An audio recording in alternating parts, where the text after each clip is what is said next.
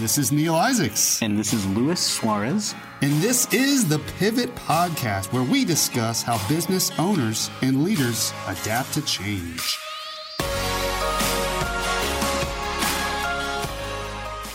All right.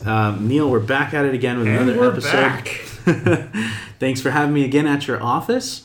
We're getting closer and closer to the holiday season, Neil. Are you excited? I am excited. I love this long beard you've grown since our last podcast. Stop picking on me. He knows I want to grow a beard, but... it's dragging on the floor. He's tripping over it. My wife always gets on me because she knows that I'm trying to grow one. And it always just gets to a point where it gets too annoying and I have to shave. But it's like my beard hairs, like...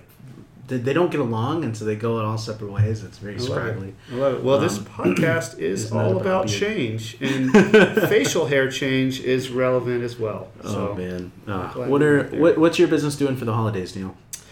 Well, we're probably it's going to get slow soon. People don't make big business decisions over the holidays, so I think we're seeing it's been extremely busy, and I think this is kind of the last rush of the year before the holiday season. Yeah. From a marketing standpoint, we I think so too. I think it's going to get a little bit slower. We were in business. We're a new business, and we were in business last holiday season, but we were still focusing on figuring out what we were going to do, and so I don't really think it had that much to do with us. So I'm curious to see how it will affect us this year. But I guess if it is slow, we can just take the time for planning. Yes. And making sure that 2019 has started. Work on the internal instead of the external. Exactly. Well, I'm actually very excited about this episode because we have someone very famous with us today. World famous. That's it. So, Neil, why don't you do the introduction for us? Well, I am so excited to have Julie Smith, the owner of SteamPro, with us. And I've known Julie for some time. She's a gem. Aww. A local business owner, family business, right here in the Triangle. I'll let Julie tell us a little bit about her business. So Julie, welcome. Thank you. I appreciate it. Thanks for the warm introduction. Yes, absolutely. Thanks for coming. Yeah. Thank you. Glad to be here. So tell us a little bit about you in general. About me in general. Well, I've done quite a mixed bag of things. The last 5 years I've been with SteamPro, although I did not start SteamPro. Okay. My husband started SteamPro 10 years ago. And so before that, I've been a school teacher. And so my degree actually is in elementary education. So completely different, which a lot of us are not doing the things we went to school for. Sometimes that's good, though. No, for sure. Absolutely. Yeah. And I like to say that, some people say things in life happen for a reason. I like the phrase that no experience is wasted. So no matter what you do, no matter what happens, no matter how many job changes you have, you can use every experience as a building block or stepping stone. Yeah. So I've taught school before. I worked as an admin assistant in a medical office for about 5 years. I was a salon manager, very character building. That was the most character building job I had. Customer service 101. For sure, yeah, absolutely. I'm working with eccentric personalities at a hair salon. Yeah. And then I worked at Sona Med Spa, which you guys probably hear their commercials on the radio if you're in the Triangle. Mm-hmm. So I worked there for about a year as well. In sales, learned a lot about sales there. And then came to SteamPro, so that's the quick version. So, excellent. SteamPro, family business. It is, 100%. Yeah. So what was that decision like to go to work with your husband? That's a really good question. It was a huge decision, and it was a big leap of faith because, as you know, we would not then be on two incomes. Like, there was no backup. So we're going to be on this one income, and it's completely dependent on us. And if it failed, we failed together. It wasn't, again, there was no job to back it up. So we talked about it for a long time. My husband got so busy that he could not continue doing the workload that he had, scheduling appointments, answering phones, doing the marketing. In fact, it was kind of cyclic for him as far as the marketing and then getting the business. So he'd go out and get a network meetings, he'd bring in a lot of business, then he'd schedule the work, go do the work, and then he would do the same thing over and over again. So it just wasn't steady. So we decided to bring me on back in 2013, and our first full year in business, we more than doubled our sales. So it was a good decision. Wow, that's amazing. It was exciting. As someone who also works with their spouse, did you two ever concerned with the other issues and obstacles that you that you run into when you work with your significant other, or had you guys already had some experience with that? We had not had experience, and I don't know that we were concerned enough. Any ground rules? Or? Sure, for sure. So meaning, that we weren't experienced enough. We didn't know what we didn't know, right? Somebody gave us really good advice in the beginning, which was to stay in your own lanes as much as possible. Decide what your roles are going to be, and stay in those roles. Don't go over your line and tell the other person how to do their job. So, but at the same time, this was my husband's business. I knew nothing about it, so he had to teach me a lot of things. So I had to be, what's the word? Help me. Willing to learn, open to advice. Oh, you had to have student mentality, or be teachable, right? I had to be teachable.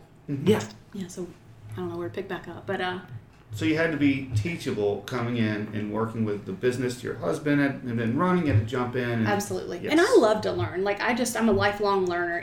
So that for me wasn't a problem. And then I took what he gave me, and honestly, he gave me the freedom to make it my own. So that really helped a lot. Had he been very controlling and been like, has to be done just like this, he was like, just book me business, just keep me busy, and boy did I. That first year, I'm telling you, like more than doubling our sales revenue, it nearly killed him as one person doing everything. And then after that, we were able to hire somebody, So he was doing it all himself. He was. And he brought you in. Yep. And you were just sell, and he could operate. Exactly. Wow. Yep. I mean, I didn't know anything better than anything other than hustling, and I literally I went door to door, business to business. Hey, can I give you a free quote? And we closed deals that simply. A lot of times people are like, what do I do? They overthink it, but just ask the question. Can I have your business? Sometimes it's that simple. Yeah. Sometimes all you have to do is ask for the close. That's right. Ask for the close. Show up. Walk in.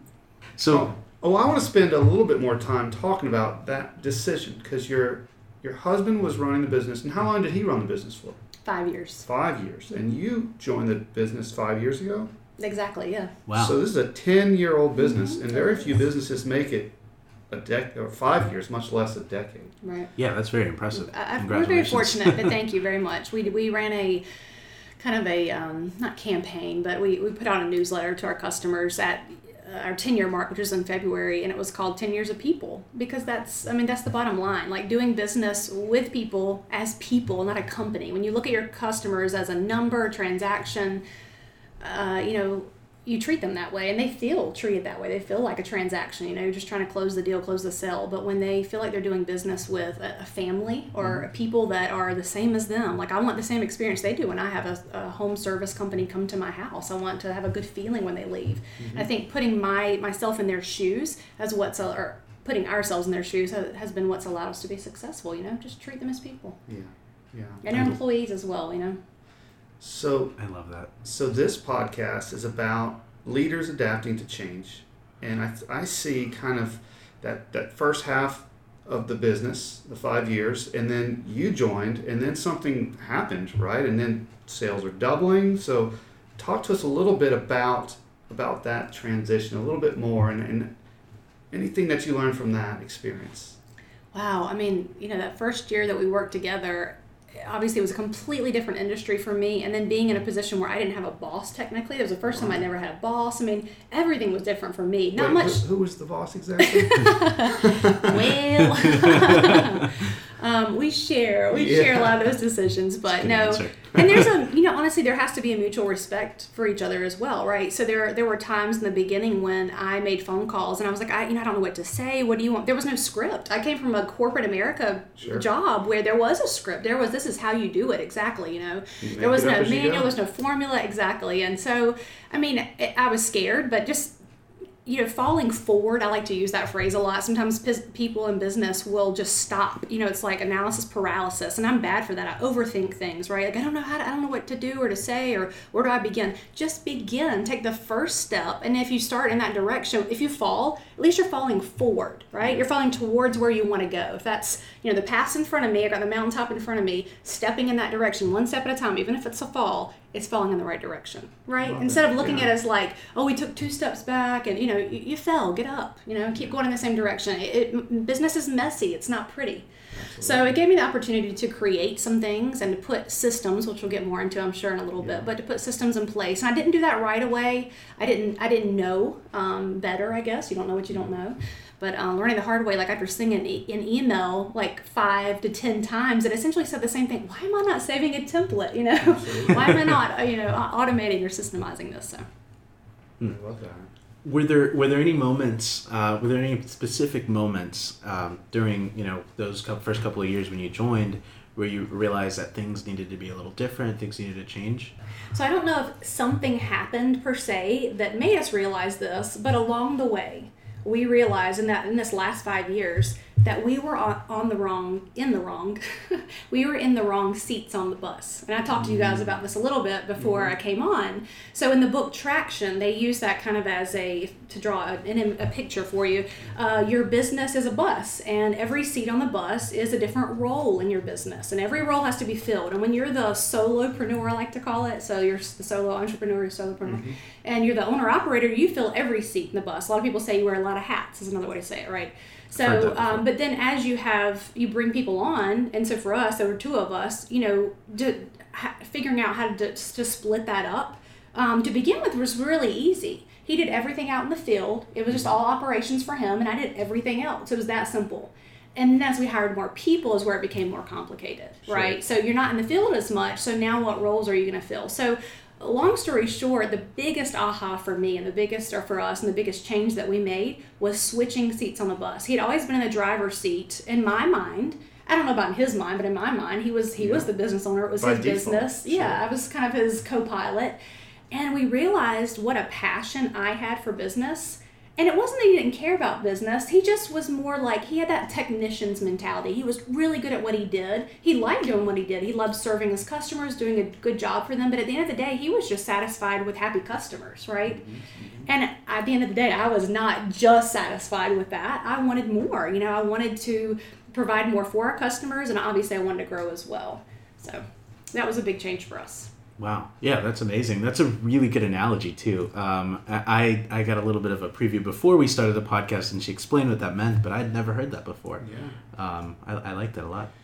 Yeah, I've heard similar analogies with, the CFO is looking in the rear view mirror, right?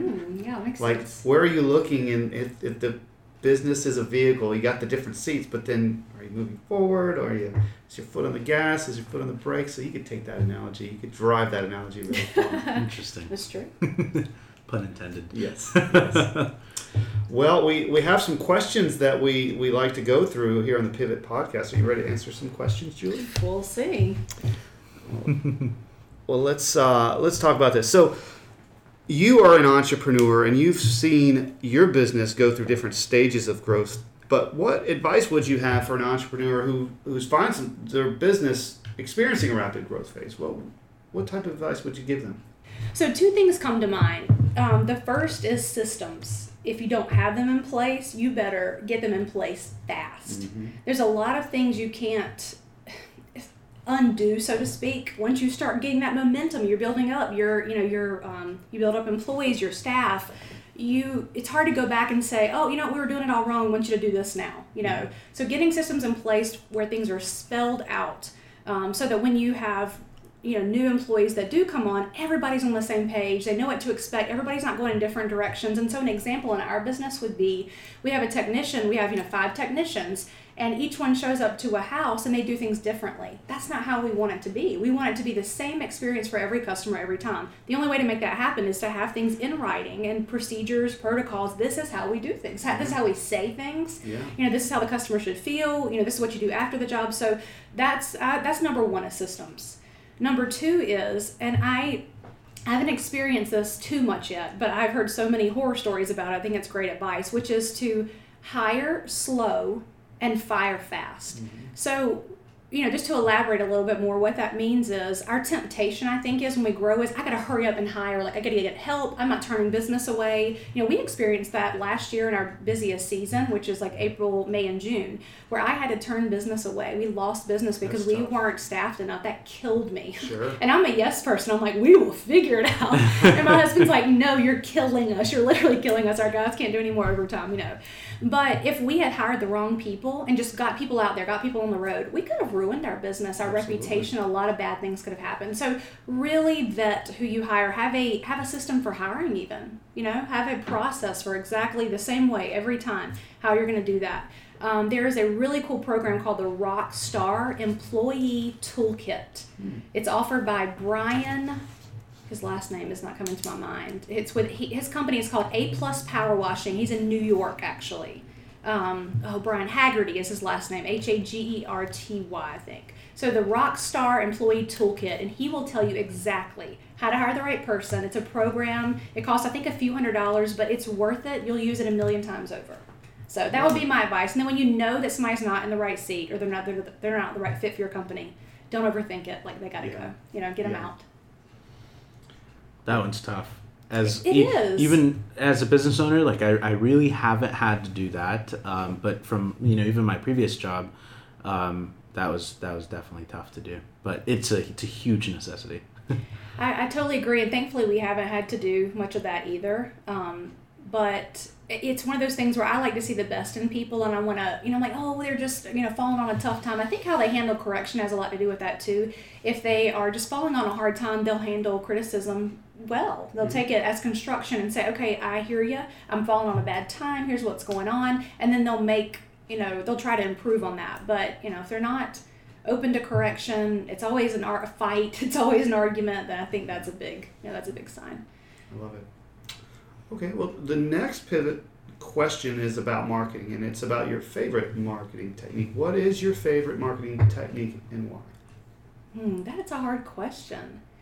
I mean, for our business, I think the biggest marketing, and I don't know if the word is technique, but marketing method for us is referrals. Yeah. I can't always control it. However, I can ask for referrals. I think that's a big one that's overlooked. We feel bad for some reason asking.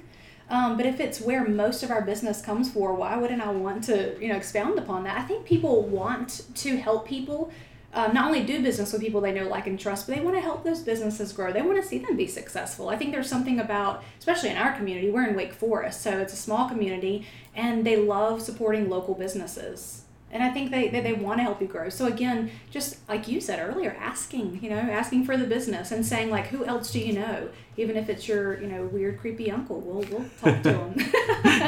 Put a little humor in there, Yeah. So. I love it. And it's the most affordable as well. Absolutely. It costs you nothing to ask. Absolutely. I know of businesses that have a system for that as well. They ask before they get the job, like before they come to their house to do a quote. Hey, before you come out there, do you know of any of your neighbors that might be interested? When they get there, hey, while we're here, do you know of any neighbors? And then when they actually do the job, they ask again, and then after the job, that's follow-up. 4 times. Yeah. I bet that's what it takes. And why not? And another little tip for service companies, like home service-based companies, when you're in someone's home, always have your technician leave materials at, we call it 5 arounds, the 5 closest doors to you. So that maybe 2 on either side, 1 across from the street. So whether it's a door hanger, whatever it is, you're already there. Yeah. And then even better than that, if you're there doing a quote, do the same thing. Go to the neighbors, hey, I was just at your neighbor's house, would you like a quote for the same service? Again, you're there, it's saving I've heard that called clover leafing as well. So wherever you are, you go kind of around. That makes sense. And I have to say, I love all this talk of systems and documentation. As a business broker, these are the types of questions that we ask people when they want to sell your business. What have you documented? What is your IP that you have solidified in some type of a process or a manual? It really adds value to your business. So that's great. Well, the final pivot question is about success. I'm fascinated with success. What's your definition of success for your firm? That's Deep question. It is. I mean, we could go in so many different ways because I don't know if it's just one thing, but ultimately, at the end of the day, I don't have business, again, without people, right? I am doing business with people, and without them at the end of the day, without customers, and sometimes a lot of business owners want to blame customers. If I just didn't have customers, to deal with, I'm like, well, you wouldn't have a business for one. But yeah, I mean, it's there's the good and bad to everything. But I think it is hearing the success stories, right? The feelings of like, I was expecting this to be an awful experience because maybe they had a bad experience in the past.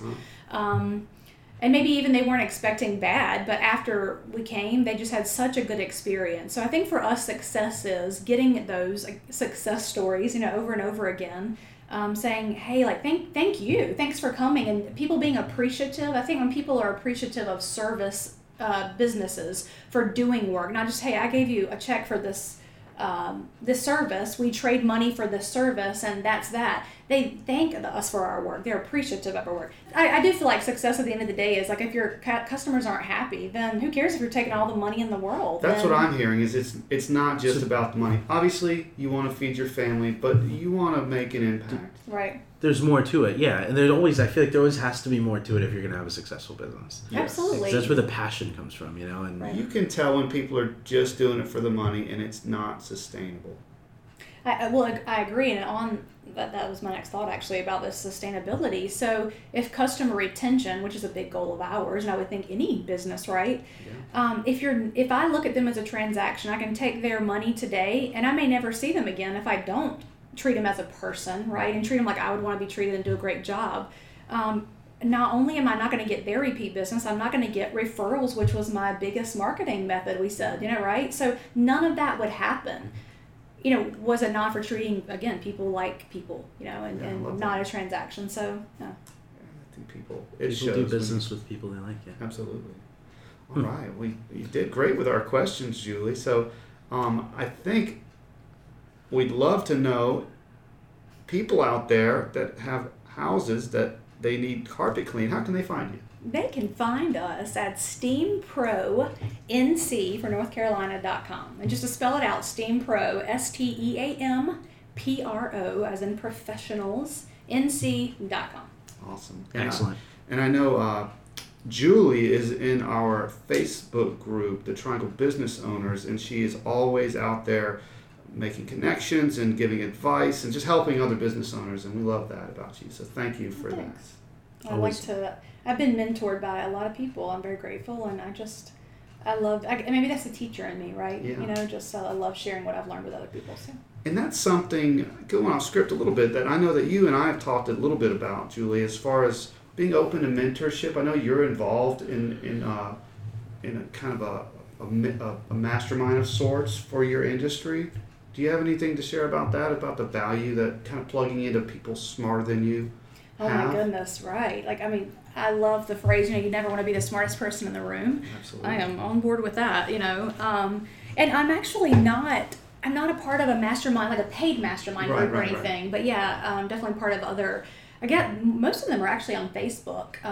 But yeah, I glean so much from those groups, and I try to give back when I can. If there's something I come across or something that's worked for me, whether it's a sales technique. And for example, I just spoke on upselling at is it Triangle Breakfast? Triangle Breakfast. Business Breakfast. Business, okay. Triangle Business Breakfast. That was really fun. We talked about upselling, ethical upselling, that's what they called it.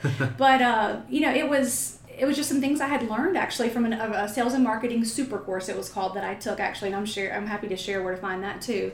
But yeah, not looking at upselling as a nasty thing, looking at it as helping your customer. If you're solving more problems for them, which at the end of the day, that's what sales is about. They have a problem, you're offering a solution, then why wouldn't they be happier that you're solving more problems, At the end of the day, everybody knows you clean carpets, I sell businesses, Lewis does marketing. They know that we offer those services, but not everybody needs those services all the time. So that's where you have to always be out there helping people, adding value, whatever it is that they need, just so that you're relevant, so they think about you when they do have that need. Completely agree.